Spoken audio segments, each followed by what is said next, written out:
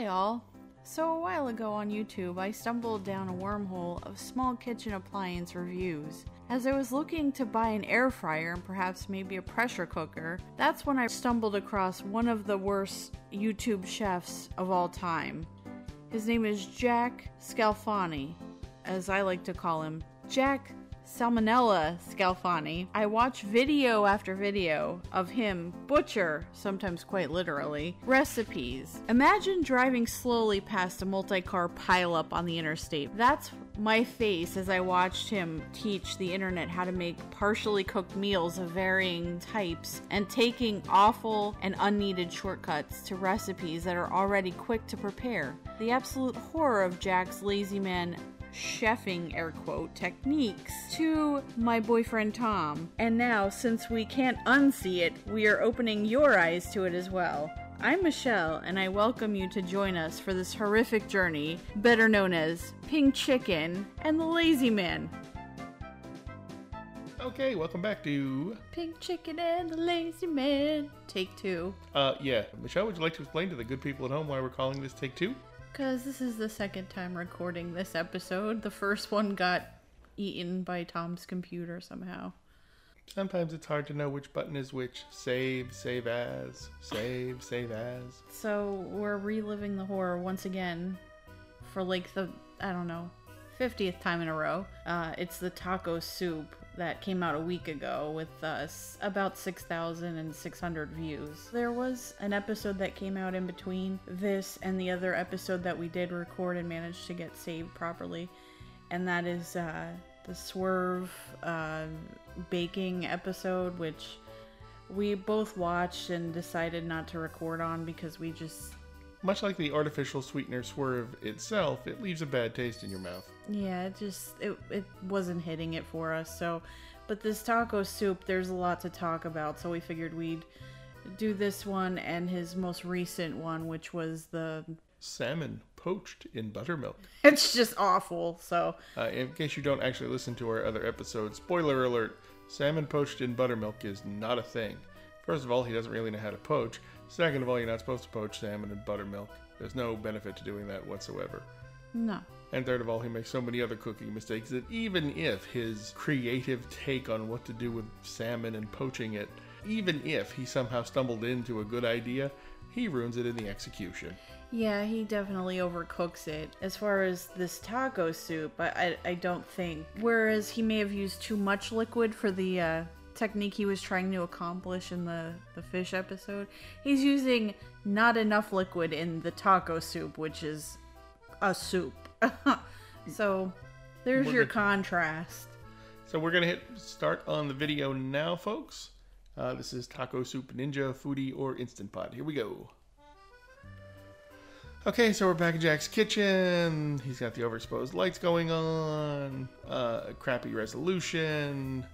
As I speculated before, he's probably shooting this with some department store handycam he bought years ago, and well, as long as the cable still plugs in and he can export data off of it, why get something new? He's got a big stack of ingredients in front of him. He talks about getting this recipe from one of his wife's co-workers. Karen. Karen. Right off the bat, he says he's going to be making a double batch of this recipe. And we could see pretty much, if you look at the ingredients, everything appears to be doubled, minus the bone broth, which is the most important part of the soup, the liquid.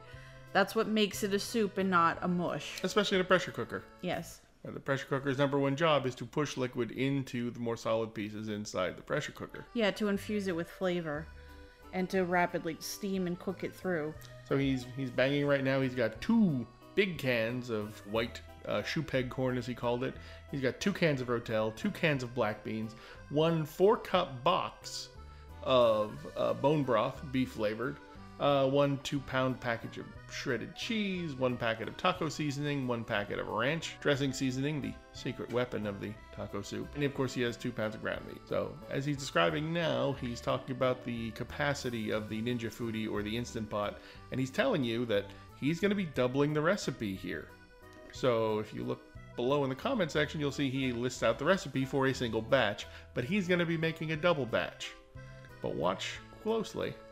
He does it, first of all, the Ninja Foodie, the point is you can cook, saute, make soup, make yogurt, whatever you're gonna do. You can do it all in one pot. He's browning the meat in another Instant Pot. Off-screen. Who knows? Off-screen, like on a stove, I don't really know. Doesn't show if he used any kind of oil But, with like, it. Doesn't show if he used any kind of garlic or aromatics with it. I feel like if you brown it in what it's going to be cooking in and then continue to cook in there, you're going to get more flavor out of it. As he starts to dump in the ingredients, you can see it's taking up almost the entire... I know there's a fill line in these things. I'm not really sure where it would be on this Ninja Foodie because we have an Instant Pot, but it's pretty well filled to the brim here.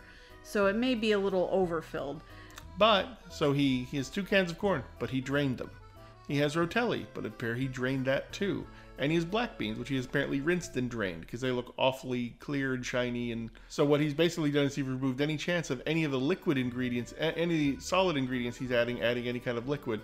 And at the top of it, we saw him pour in 1 cup of beef bone broth. Which was basically enough to cover, like, not even an inch of the bottom of all of the other shit that he dumped in. Like, it didn't even cover it didn't even make it halfway up of all the other ingredients that he's dumped in.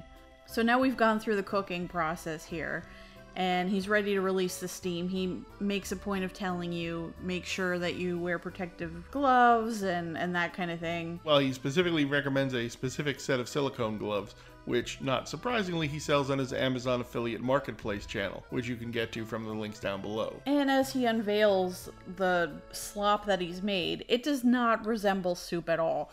There's no broth visible that I can see in the bowl that he's poured out for himself. No, he tips it over to look at the audience. He tips it over so the audience can see inside the bowl and nothing spills out. Like, it doesn't pool. It's just mush. I mean, it's it could vegetables. maybe... It's just steamed vegetables. Pass as like a chili, but even chili has more broth than that. Oh, yeah, because chili, mostly you add some kind of tomato sauce or right. Diced tomatoes. That's what tomatoes. We're missing here. Like, we're missing liquid, something that makes it soup. That doesn't matter because you're not going to taste anything anyway. I mean, he just put a cup of sour cream on it and about 2 cups of cheese, and he giggled as he was putting the cheese on it. Yeah, because then he was going to go get a container of taco sauce or something, and he was going to dump that on it too. He's like, oh, it's good, but I'm going to go dump some more crap on the top of it to make it taste even better. Maybe you should have put the taco sauce in it as it was cooking. That would infuse the flavor even more. The recipes that people give you are a basic understanding of like what it should have in it, but you could modify it. You can add stuff to it to bring in other flavors. If you like it hot, you could probably add hot sauce to it. It's just a basic guideline, but